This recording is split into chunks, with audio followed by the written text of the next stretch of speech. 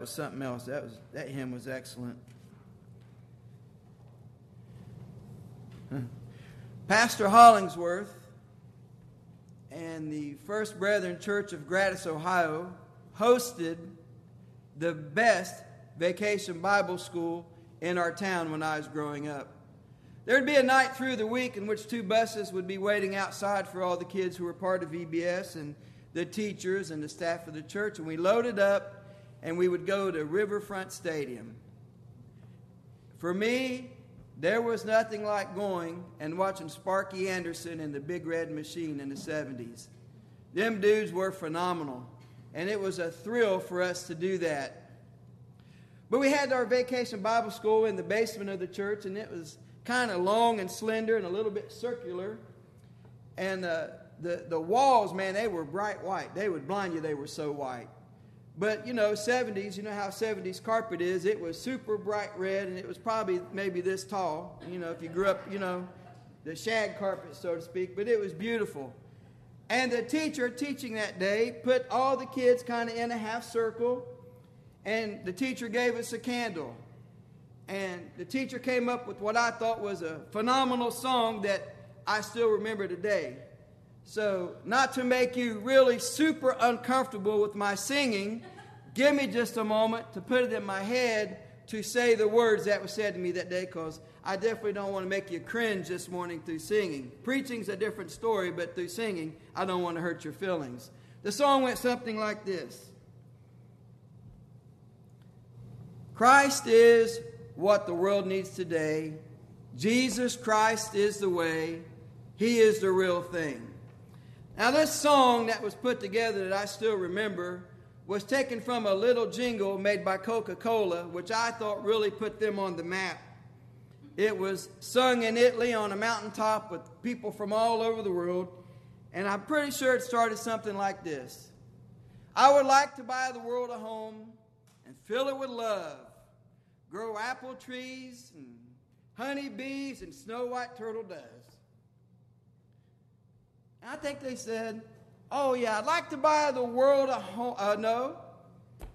I would like to teach the world to sing in perfect harmony. And then somewhere down the road it said, I'd like to buy the world a Coke. And be there with this in this world of Coke. I'd like to buy the world a Coke and keep it company. Coke is the real thing. Coke is what the world wants today. Coke is the real thing, and they went off and they had a big sign about this song. Little jingle. Jingles like that were real popular when I was growing up. Of course, me and my brother and sister, we like to watch the Saturday morning cartoons, and nobody probably knows what that kind of stuff is anymore, but we had a litany of cartoons that we like to watch, and jingles was a big part of Saturday morning. My bologna has a first name. It's O-S-C-A-R. A is for apple, J is for Jack's. 2 all-beef patties, special sauce, lettuce, cheese. Conjunction, junction, what's your function? I'm a bill, still just a bill. Interjection, schoolhouse rock, rock. These little jingles was put in our minds and in our hearts to help us to know how our form of government came to be, but also when we would go out on the road, we would want that product. So when I'm a little kid, on our way to the store, I saw that great big M sign. I said, hey, Mom, let's swing by and get a Big Mac. Why not? It's in my heart and in my head to have a Big Mac. We'd go to the grocery store, and I'd say, Mom, how about some Oscar Mayer bologna? I really want some Oscar Mayer. These things were instilled within me to purchase this product. In the 80s and 90s, these little jingles or words really came to be mission, vision, and value statement. And nobody was exempt from a mission, vision, and value statement. Hospitals have them.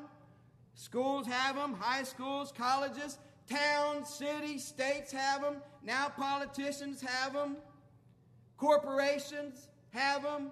Factories have them. Churches have them. We got to tell you our mission, vision, and value statement. Nobody's exempt from this, and I happen to work at a factory. Most of my life has been in factory.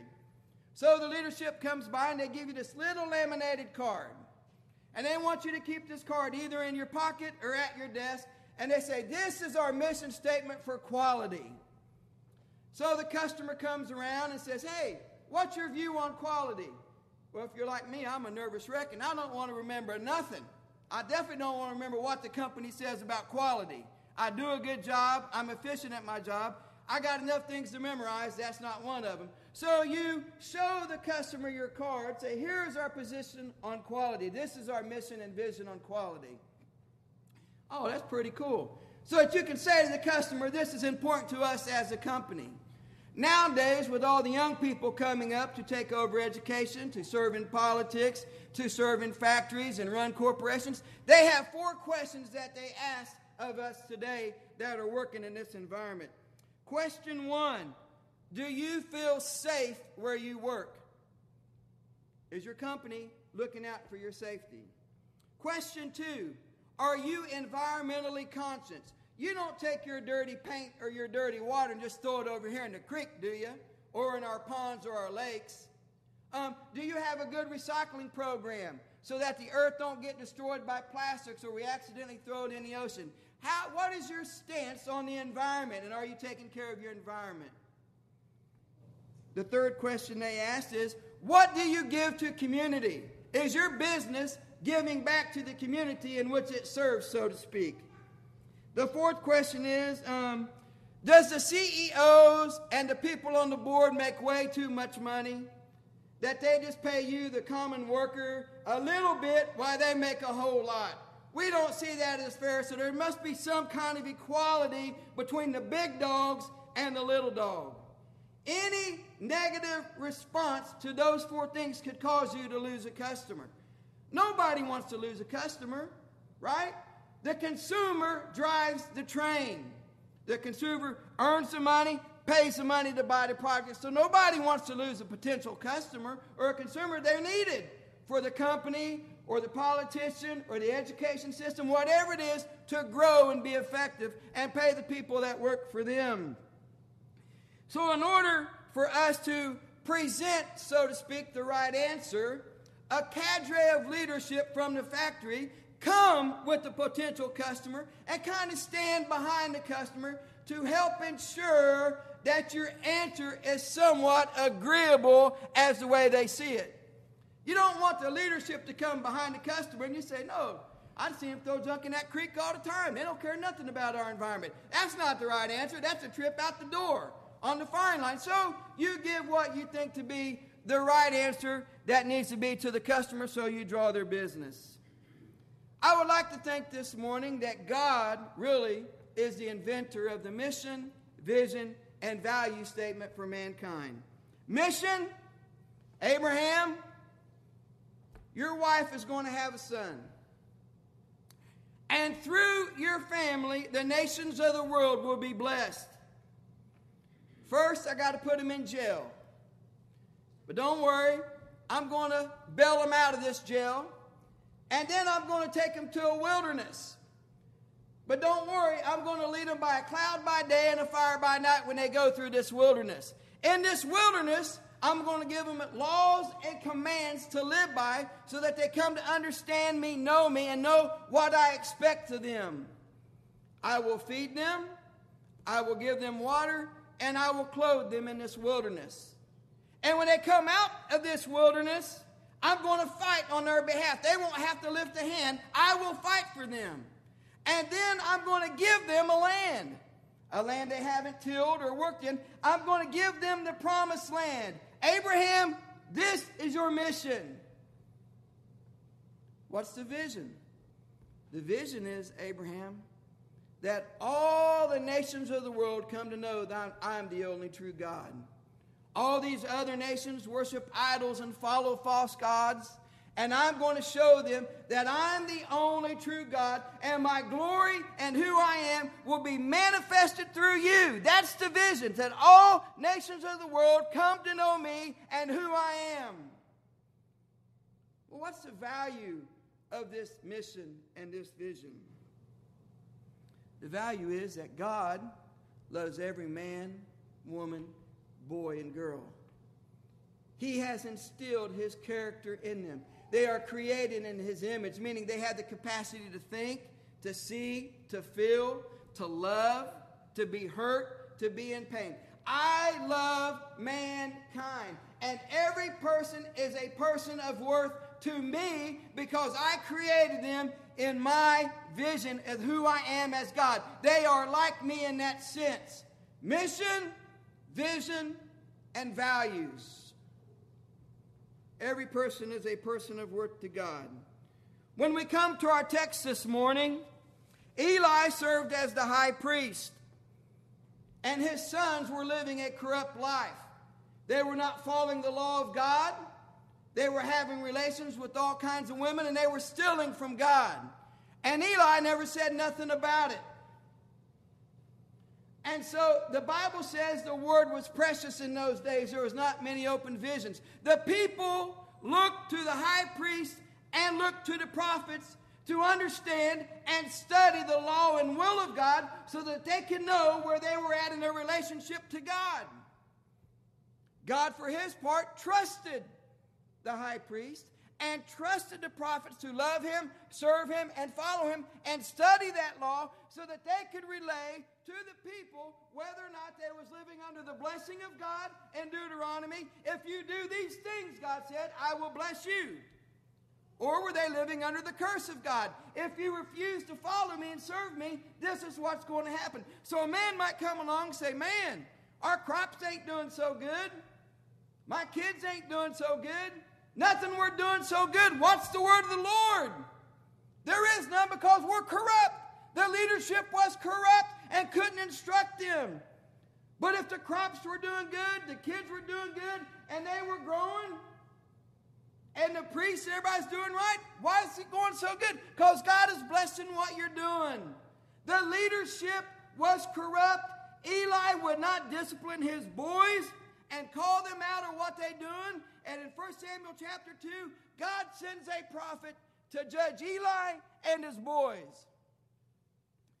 So when it does say the vision, there was no open vision between Deborah, who was a prophetess, and a judge of Israel, and this prophet that's coming, there was very little word from God for 50 years as to what was happening in their nation. The word was precious. It was hard to find a priest or a prophet to speak to the people because Eli's sons were corrupt and not following God. So even though Eli didn't necessarily do anything, he was complicit because he would discipline his boys. And the prophet said, this is what's going to happen to you and your sons. I know I called you to be a priest forever.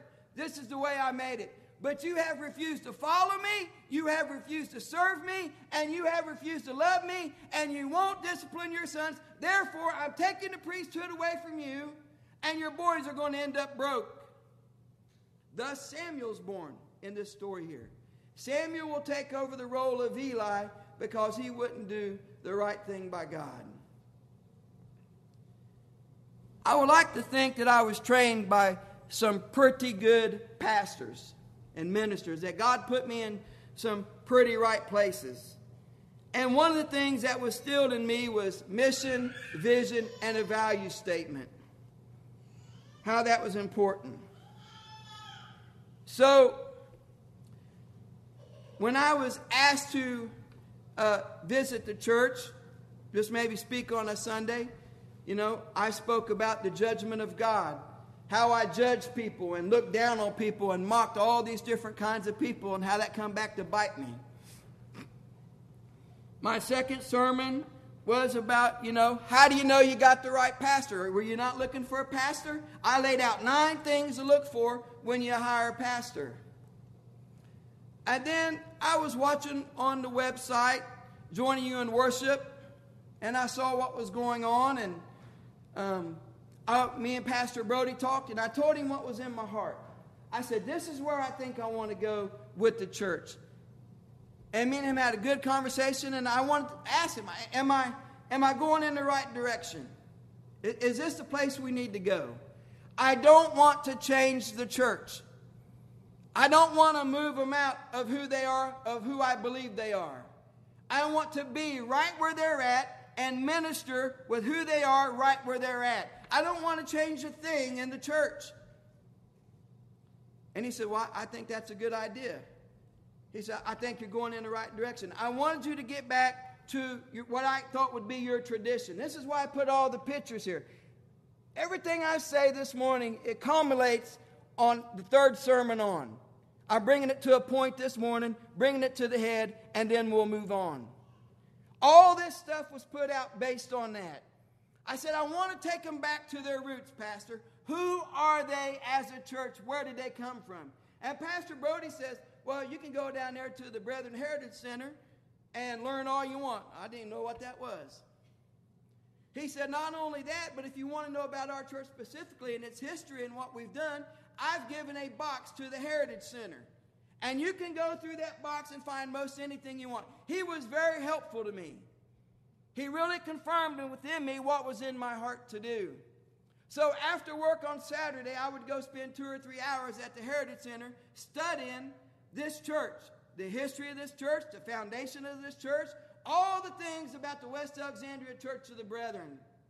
I did that, and then I wanted to know about the Brethren in general. How did the Brethren form? What's their makeup? And who are they? Pastor Brody was very helpful to me in that. So what happened was I began to get nosy in the building. You hired me as your intern, so if you fired me, it didn't matter. I was just an interim preacher. So I started getting nosy in the office, started getting nosy in things, and started finding things in the church. And so I got in this little thing over here. I guess it's a lockbox. And lo and behold, the first thing I find is this man's Bible. And I'll tell you what I mean by man in a minute. This is an 1884 called Parallel Bible. And I was asking a couple of the men in the church if they've ever seen this Bible, and they said no. I said, how would you like to take that on visitation when you're visiting somebody and give them the Word of God? This thing weighs 500 pounds. They weren't sure, because I asked, is this an altar Bible? Is this a pulpit Bible? How was this Bible used in 1923? It had to be something special to those people. So I went to the Brethren Center, because I pretty much thought Brethren was plain. Brethren by tradition wouldn't have all this stuff up. They would just have a plain building. That's the way they come to be. So I asked some people, would this be part of the altar, or would this be a pulpit Bible? They said, we really don't know.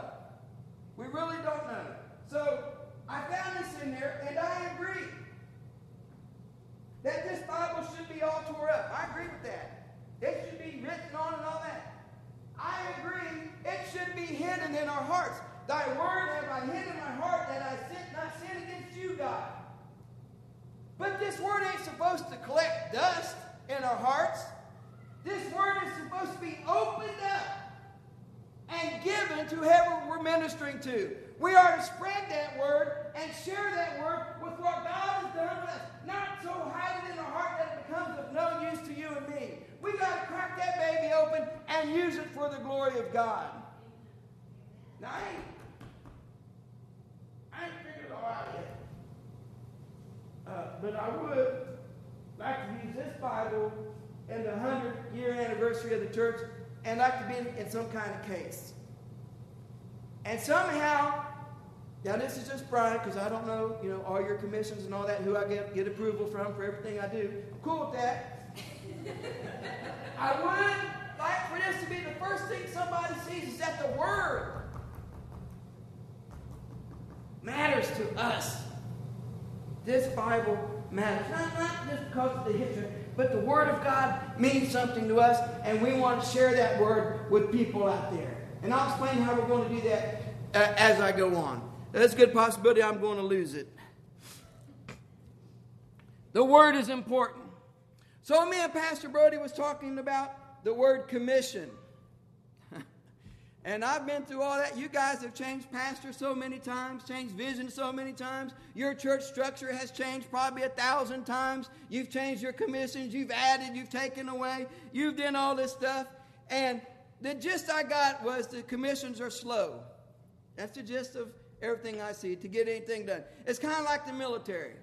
When I was in the Army, they get you up at 2 in the morning, take you down to the train station. We're going to get on this train, and we're going to go down there and do some training. And every good soldier takes what's called pogey bait. That's real food you eat before you have to eat the MRE. Well, what they don't tell you is you're still sitting there for 3 days at the same place they got you up on day one at 2 o'clock in the morning. We call that hurry up and wait. You hurry up to go nowhere. And you're thinking, I could have slept another 2 days, dude. Not only that, but I've eaten all the good food, so now I'm going to starve when I get to my destination. But I want you to take heart.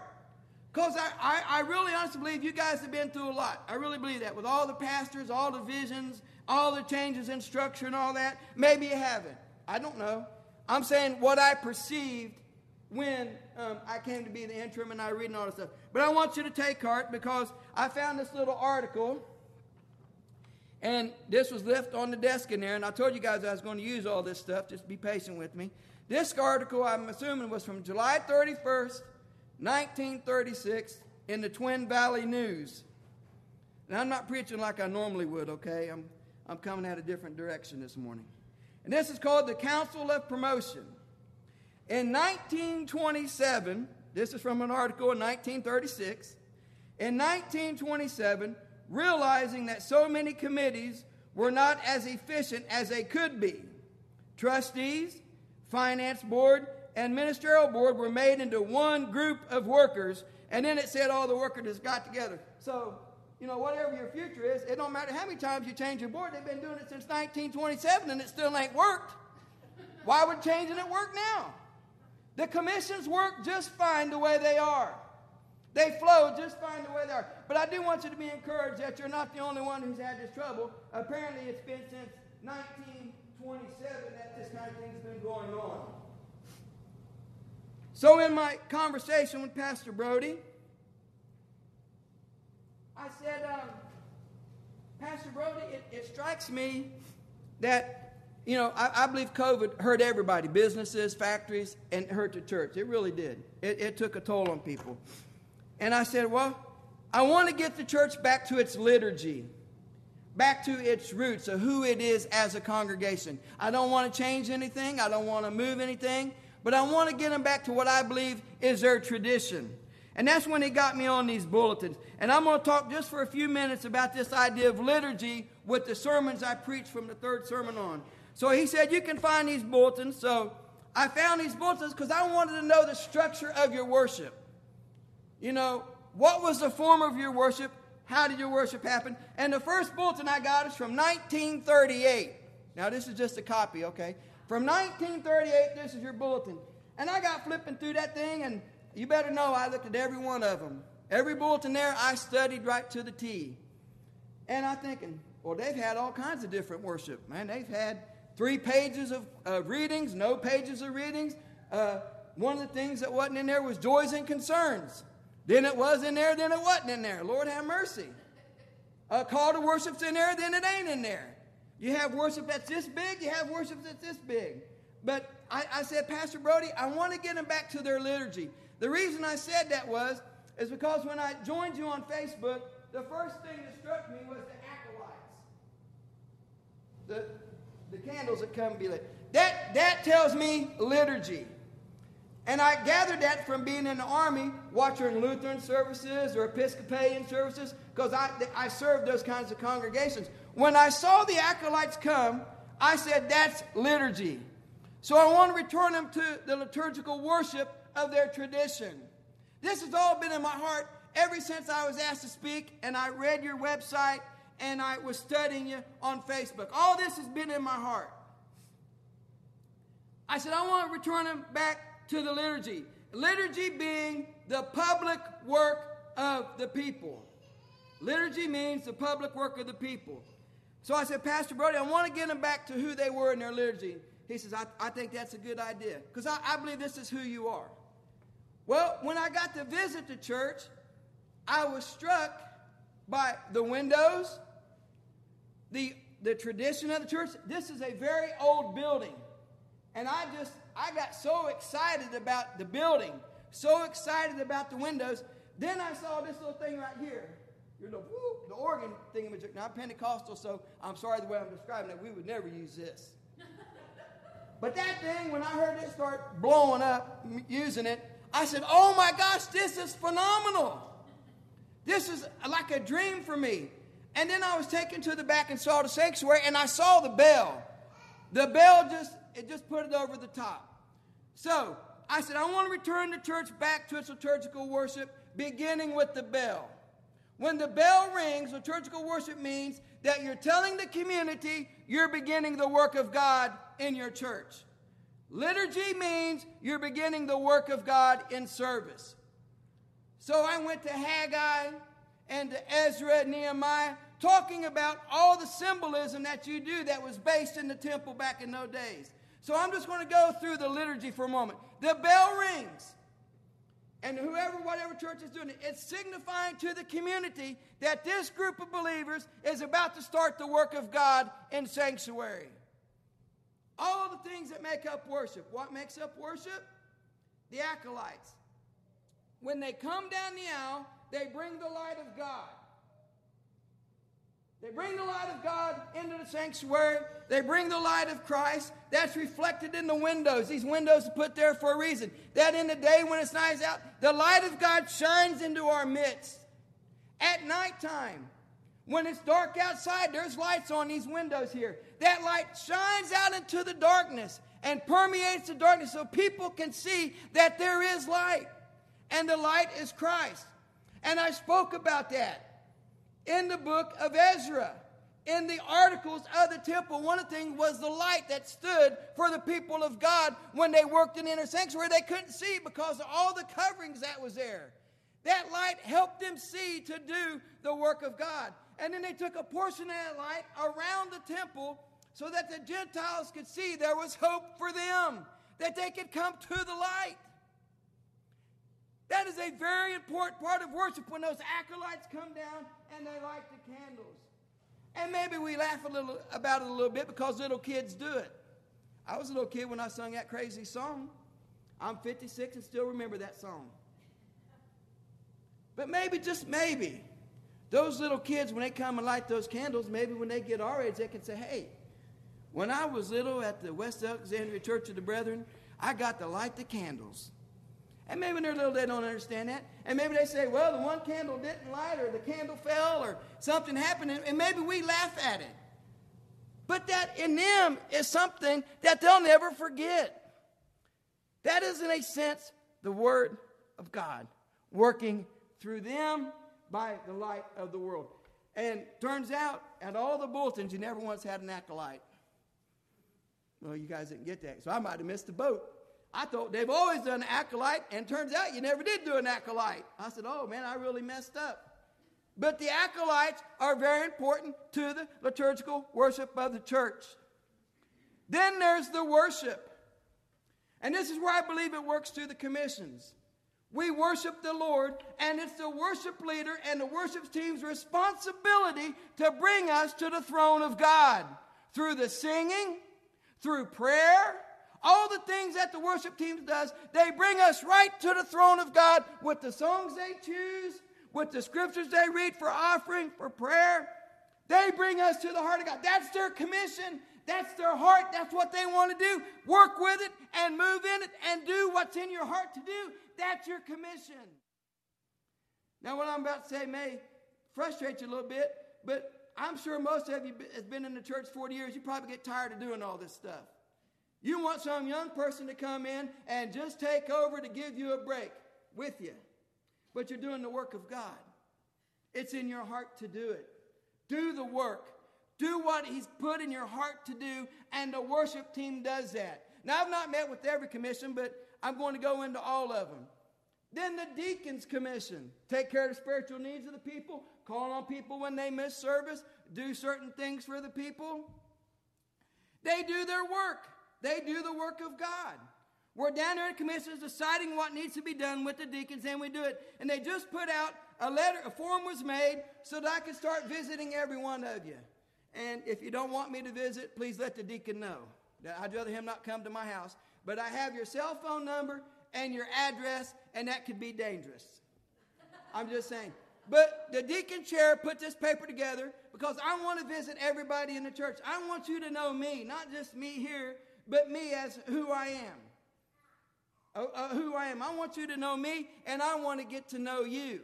So we're doing this as deacons. They're doing what's in their heart to do. When a disaster or prayer comes up, it's right there. We are flowing and functioning through the commissions as the body of Christ. And all this is in the Old Testament.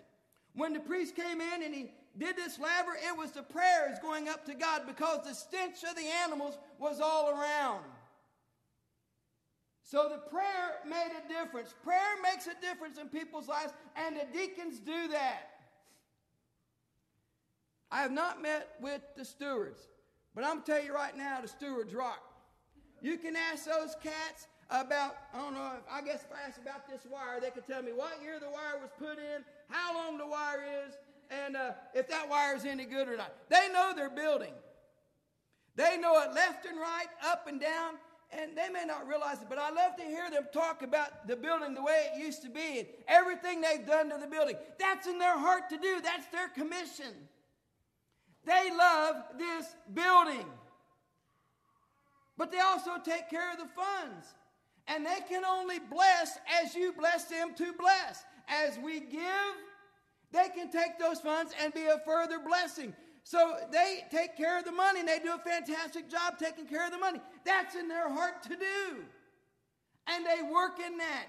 And that can be used when an outside contractor comes up and says, man, it's really nice out there, or how old is this building? The stewards can tell them and then share with them the Word of God if they don't know Christ. They don't know Him or understand Him. Share with them the Word. Work through the commissions that you're set up for. Stewards rock. They got it going on. Now, I haven't met with the Nurture and it's an outreach committee, but I have talked to the individuals. They have a real heart to take care of the congregation, that we need to do things as a body of Christ together outside the church setting. And they're figuring out what are we being successful at and what are we not being successful at. What's not working, so to speak. But they have a real heart to do the work of God in their commission. And they're doing it. Then you have the board, which brings it all together. And the board chair and everybody getting together and wrapping it all up. You work and you flow and you do the work of God through your commissions in the worship setting. All my sermons spoke to bring us to this point. To bring us back to the liturgy, the public work of God in sanctuary, with the call of worship, with the singing, with the tithe and the offering, with the prayers. All this thing was based upon the temple when the children of Israel returned back home and God said, I have freed you and made you whole to worship me. I kind of sense that in what happened with COVID. Everybody's returning back to work and stuff. We're free to worship. And I talked about the altar of God, and the sacrifices that was made by the people. It brought us all to this point today. And it all centers around the Word. In the early church, everything was driven by the Word. Do you not do the Lord's Prayer? That's the Word. I preach the Word. The Word is spoken in the call to worship when you do a Bible verse. The Word was spoken this morning in the hymnals. If you look at the top, it says evangelism, regeneration, and then it gives the scriptures down there that they based the song on. Everything in worship revolves around the Word, and the Word must have priority in the worship. So I talked to Pastor Brody about all this stuff. And then I found what I consider to be the holy grail of the West Alexandria Church of the Brethren. I believe in my heart this is who you are. Now, I want you to know I preached this sermon 3 times yesterday, so everything worked pretty good yesterday. It'll probably all fall apart now, but here it is. You should have a copy of this in your bulletin. Now, this thing was hidden. Throw it in a closet somewhere. This is your mission and your vision statement. I'm not sure when it came to be, if it was done by the denomination or done by the local church. But me, I believe this says who you are as a church, as a congregation. And I'm going to read that for you this morning. It says, our mission, to daily take Christ's love to everyone by living, serving, and working together as His disciples. That's your mission. I believe that is who you are deep down in your hearts, and why would I want to change that? That's who you are as a congregation. That's in your heart to do, and it was hidden. Why would that be hidden?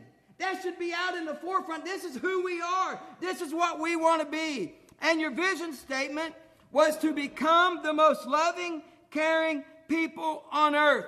Your mission and your vision statement right here, tucked away and hid.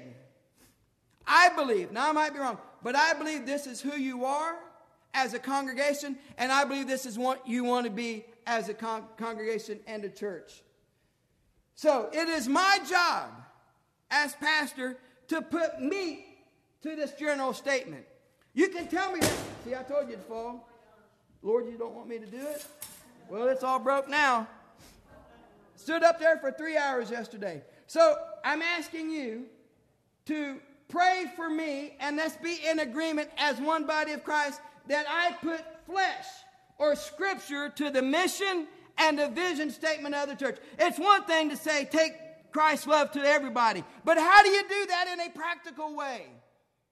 You're just giving me form. Give me reality. How do you do that? I believe you do it through your commissions. I believe that's who you are. So I'm asking you as a church, when you're in your daily prayer life, to please pray for me, because it's my job, my goal, my desire that we live corporately this mission and this vision. It might take me 2 years. It might take me 1 year. I don't know. But I'm going to put meat to this thing, and I'm asking you to pray in your daily prayers to please touch Brian to know what our mission is specifically, in our commissions, what we need to do, and to live out the vision that you have. I believe this is who you are, and I believe this is what God wants you to do, and I got to put the meat to it and get us moving in that direction. So I'm asking you to pray, and then that will mean that we'll pray together as a body of Christ and come to agreement. This is what God wants us to do. This is going to be a hard task, but it's one I take on gladly. To daily take Christ's love to everyone by living, serving, and working together as his disciples. That's our mission, and our vision is to become the most loving, caring people on earth. That's our vision. On Pastor Brody's last Sunday, he put out this bulletin right here. And I got it up there.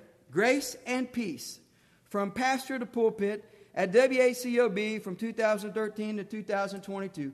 Grace and peace is what he put out. And I listened to his sermon. He spoke from his heart.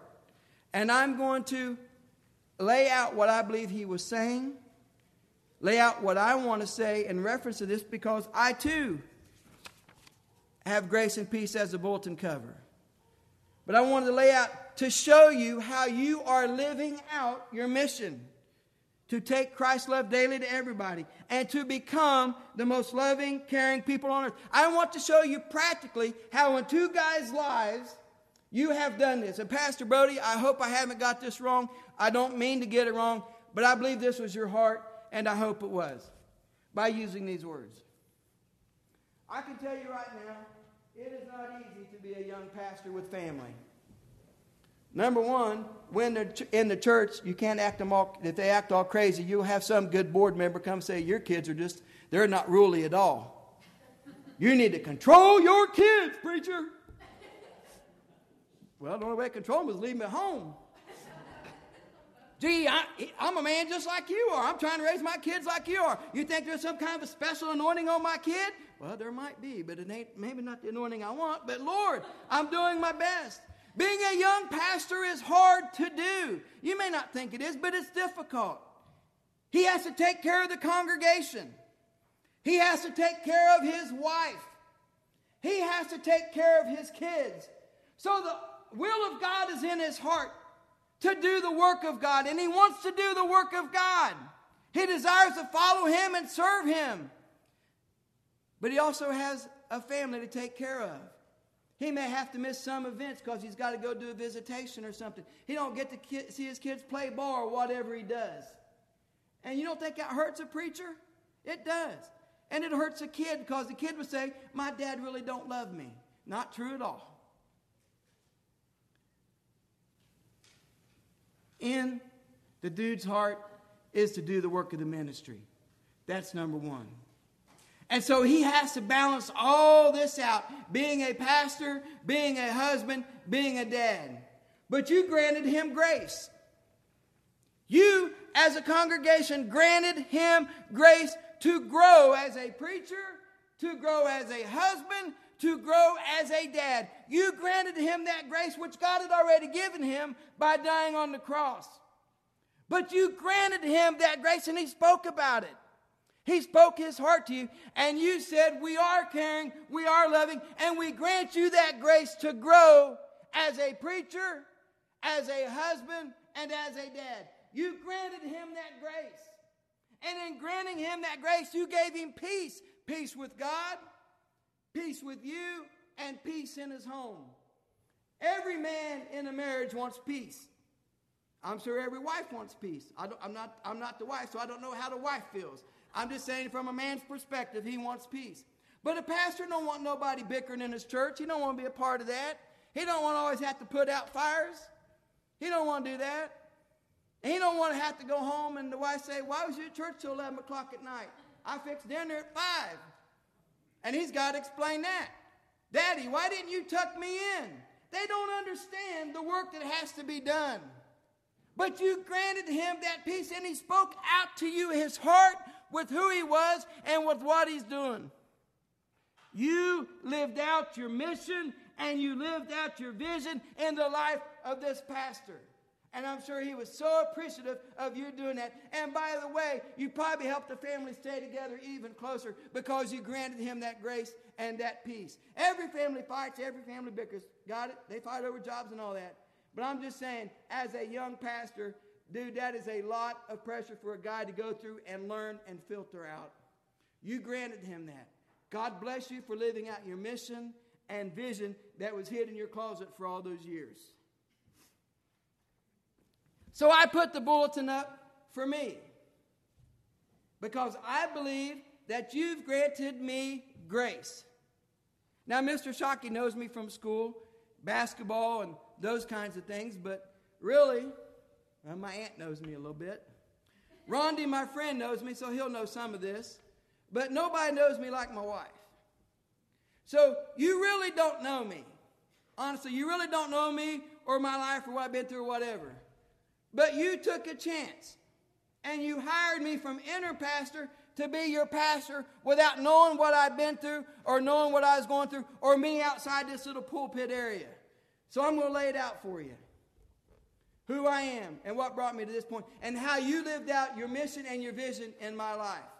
Now, I pastored for 7 years in College Corner. Church took off to Zoom. We hired a music pastor. We hired a youth pastor. We did all the things. We built a community center for the kids. We had a health clinic for the people that wanted to come get health care. And the preachers served at the health clinic on a certain night. We did the food pantry on a certain day.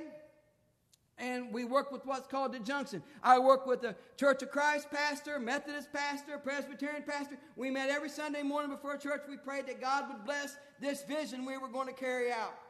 We got a grocery store. We converted and did all those things. We met every Sunday morning before church and prayed about this. All of us different kinds of pastors. It was booming. I'd preach at the jail 2 nights a week. So the boys that have a ball game, I'd come by and kiss them and be on my way. Amy would call and say, are you ever going to come home? And I'd say, no. I love it where I'm at. That's just me being honest. I thought I was doing the work of God in His will. And this passage that we read this morning in 1 Samuel, God spoke to my heart and He judged my life. And He says, I didn't love Him with all my heart, soul, mind, and strength. And I'm thinking, I got out of the army making all this money to take a job where I make $5 an hour. How can you say I don't love you? I picked up my family and I moved. How do you have the nerve to say I don't love you? That's what He said. I preach at the jail 2 nights a week. I do the food pantry. I'm working with the people who are having trouble at the health clinic. I work with the other preachers. My church is growing. Now, just take it for what I'm saying when I say my church. The church that I'm pastoring is growing. How can you have the nerve to say, I don't love you with all my heart, soul, mind, and strength? I'm doing what you're asking me to do. Now, I might get a little hard on you here, but this is what He said. You don't love me with all your heart, soul, mind, and strength. You love your family. You love your church. You love your job. And you love your sports more than me or my commands. My heart broke because He told the truth. I put them over Him. I put my job, I went to second shift and I shouldn't have done it, over Him. I didn't instill any discipline in the church by some sin that was going on. I didn't do what needed to be done. And he says, you've loved these things more than me or my commands. And he says, I'm taking this church from you. In a minute, we went from 75 with all these people to 5 in a minute. I went to 2 Church of Christ men who I'd done jail ministry with, and I said, this is what God has spoke to my heart. Nobody's going to believe it. Nobody's going to believe what I'm telling you men. This is what he spoke to my heart. And he said he's going to take the church from me because I didn't love him. And they said, I think you need to resign. You're going to lose what's left of your family. Me and them, we're about to get divorced. It's just too hard. You're going to lose it all. And so God said he's going to take the church. I resigned. And I said to Amy, I'm going to go to church where you want to go. You've sacrificed all these years to follow me in the ministry. Where do you want to go? Eaton First Church of God. This is her home. Now, all this is a sermon I preached partially at the Eaton First Church of God. So we went there, and I was content there. Got involved right away. Started going back to the nursing home, preaching at the nursing home, helping in Sunday school, teaching in Sunday school. Amy got involved in everything, and I was happy. Why was I happy? Because God showed me where my life was wrong with him, and I'm the type of person, I want to be right. And if I'm wrong, put me in check to make me right. Don't bother me a bit, because I want to be right with him. And you're supposed to love him with everything you got, and I didn't. Even though I was doing the things, I didn't love him. So we go here, and for the first 3 years, I'm excited about everything. I'm doing what needs to be done to help the church out. And about 3 years after being turned down by other churches to being a preacher or pastor, all the churches kept turning me down. I followed the rules. I obeyed man. The church grew. It blossomed. I should have been promoted in my own denomination. The bishop wouldn't let me go because the church was doing so good. I'm like, well, everything I'm doing is working against me. And now nobody will hire me. So I came into the house one day and I said, Amy, I'm no longer the spiritual leader of this house. You can have it. Take all the finances, money. Take the spiritual leadership by the boys. But Brian Jevedon has checked out the door. And that's exactly what I did. Now, I did go to church every Sunday, but I went from dressing like this to having holes in my blue jeans, not caring what kind of shirt I wore to the church. And I sat in the back and didn't bring my Bible as a way to rebel against the King of Glory. I was mad at him. People say it was your own fault, it was the devil's fault. Who cares? He's God, he's King, he's Lord, he can do what he wants. Why are you doing me like this? So I sit in the back in defilement of him. Not caring how I looked, not caring how I dressed, not caring what was in my heart. I was just there to be there because, in a sense, I didn't want to lose relationship to him. But I stayed connected to the Sunday school class, these men in our men's Sunday school class. I stayed connected to them, and they say, you're such a good teacher, you're such a man of God. And I say, you guys are lying through your teeth. I'm evil, and I'm nasty. I don't love him. But I still did the function of the church. Those men held me together, and then Christmas held me together. The Christmas services. That would be the only time I would raise my hand and say, thank you for saving my soul. Thank you for loving me. But I got nothing else to say to you. I can't believe you would treat me like this. So even though I did those things, I checked out with him. Now, the funny thing was, I was coaching AAU basketball because I love sports more than him. I remember I was telling you about I would go on Sunday to coach basketball instead of being at church where I needed to be. And I kind of figured out in my own mind, I could go to any church and say, okay, I'm worshiping you, but in my heart I wasn't there. I was mad at the kid right there for not hitting a 3-ball. Anyway, all that happened. I started getting calls from all these coaches. Come be our assistant varsity coach. Come teach our defense. Come run this AAU program. Do all these things. And I'm saying, why are you calling me in basketball, but you won't let me be a pastor? What's your problem up there? But that's what was going on in my life. And I was growing, and I was moving into basketball, but that's not where my heart was. Don't you feel that way sometimes? That's not where your heart is? Like you're doing it just to do it, but your heart's in a certain area of ministry, and that's where you want to be. So I felt disconnected from God. Even though I didn't do anything wrong like Eli's boys did, in my heart I sinned against him by loving other things more than him. So here I am, asked to preach on a Sunday morning. I preach Would you like to be our interim? Yep. Now, you guys don't know me, don't know nothing. I just laid it out for you, who I am, what I've been through. Then you decided to hire me to be your pastor, not knowing me, knowing anything about me.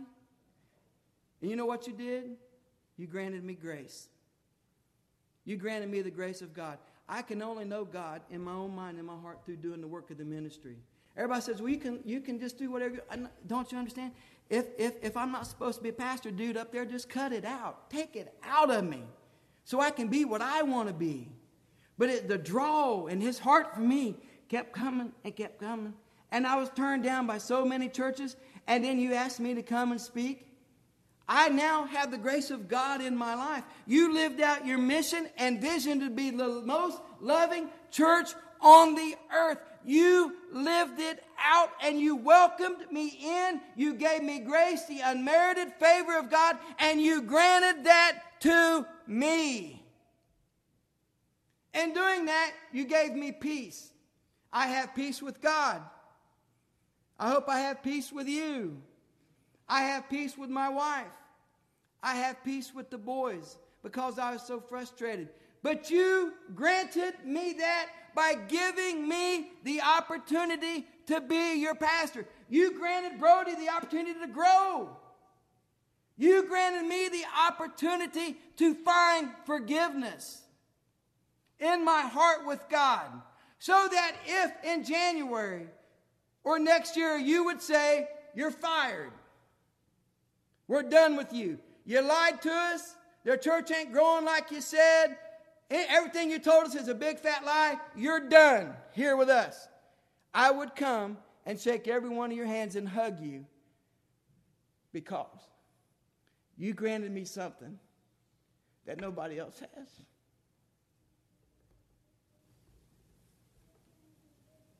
And for that, I will forever be thankful. If that were to happen, I'd go back to the Eaton First Church of God in my suit. I'd go up to the preacher, what can I do to help you grow this church? Because I've been forgiven. God has granted me his grace and his peace through the West Alexandria Church. The brethren. You lived it out in your mission and in your vision to the life of two different dudes coming from two different areas. And I thank you for that. But isn't that what communion's all about? When you come up and you receive the broken body and the blood that was shed, don't you sense the grace of God in your own life? How he has forgiven you, how he has touched you, and how you're thankful. That despite all your barriers, and you're saying, I'm done with you, or however you react to God, he says, I love you, and I grant you my grace, and I grant you my peace, and I'm going to show it to you in a physical manifestation because I sent my son to die and to rise for you. Don't you sense that when you come and receive communion? This is why I said communion needs to be the hallmark of our services, because it is here we find the deep, true, everlasting love of God when we were lost, when we were undone, when we were defiled. He says, I'm going to pay the bill myself. I'm going to bail you out of jail, and I'm going to redeem you through my son with a broken body and shed blood on the cross. And the way I'll do that is through people who love me and serve me and want to be my disciples, and that is you. Heavenly Father, I come to you this morning in Jesus' name, thanking you for the West Alexandria Church of the Brethren, that they've lived out their mission and their vision in the life of two preachers coming from two different sides of the world, trying to find you, love you, and serve you the best that we could. But this church, this people, granted us grace and granted us peace. And I'm so thankful for that, Lord Jesus. But I'm also thankful, Lord, that you was the first one to grant mankind grace and peace through your love, mercy, and kindness by dying and rising again on the cross of Calvary. I just pray as we receive communion, it brings us together as a body of Christ, not just in the sanctuary, but outside the walls of the church. Lord, I'm never going to bicker or fight with the congregation. Whatever they want to do, I'm going to be with them. I don't want to be that no more. I just want to be your servant. Use us for your glory through the commissions. Give us a fire to serve you and follow you and you alone and live out the mission and vision that is set before us. And do it every time we come to Holy Communion, Lord. Hear us now, Lord. I ask in Jesus' name. Amen.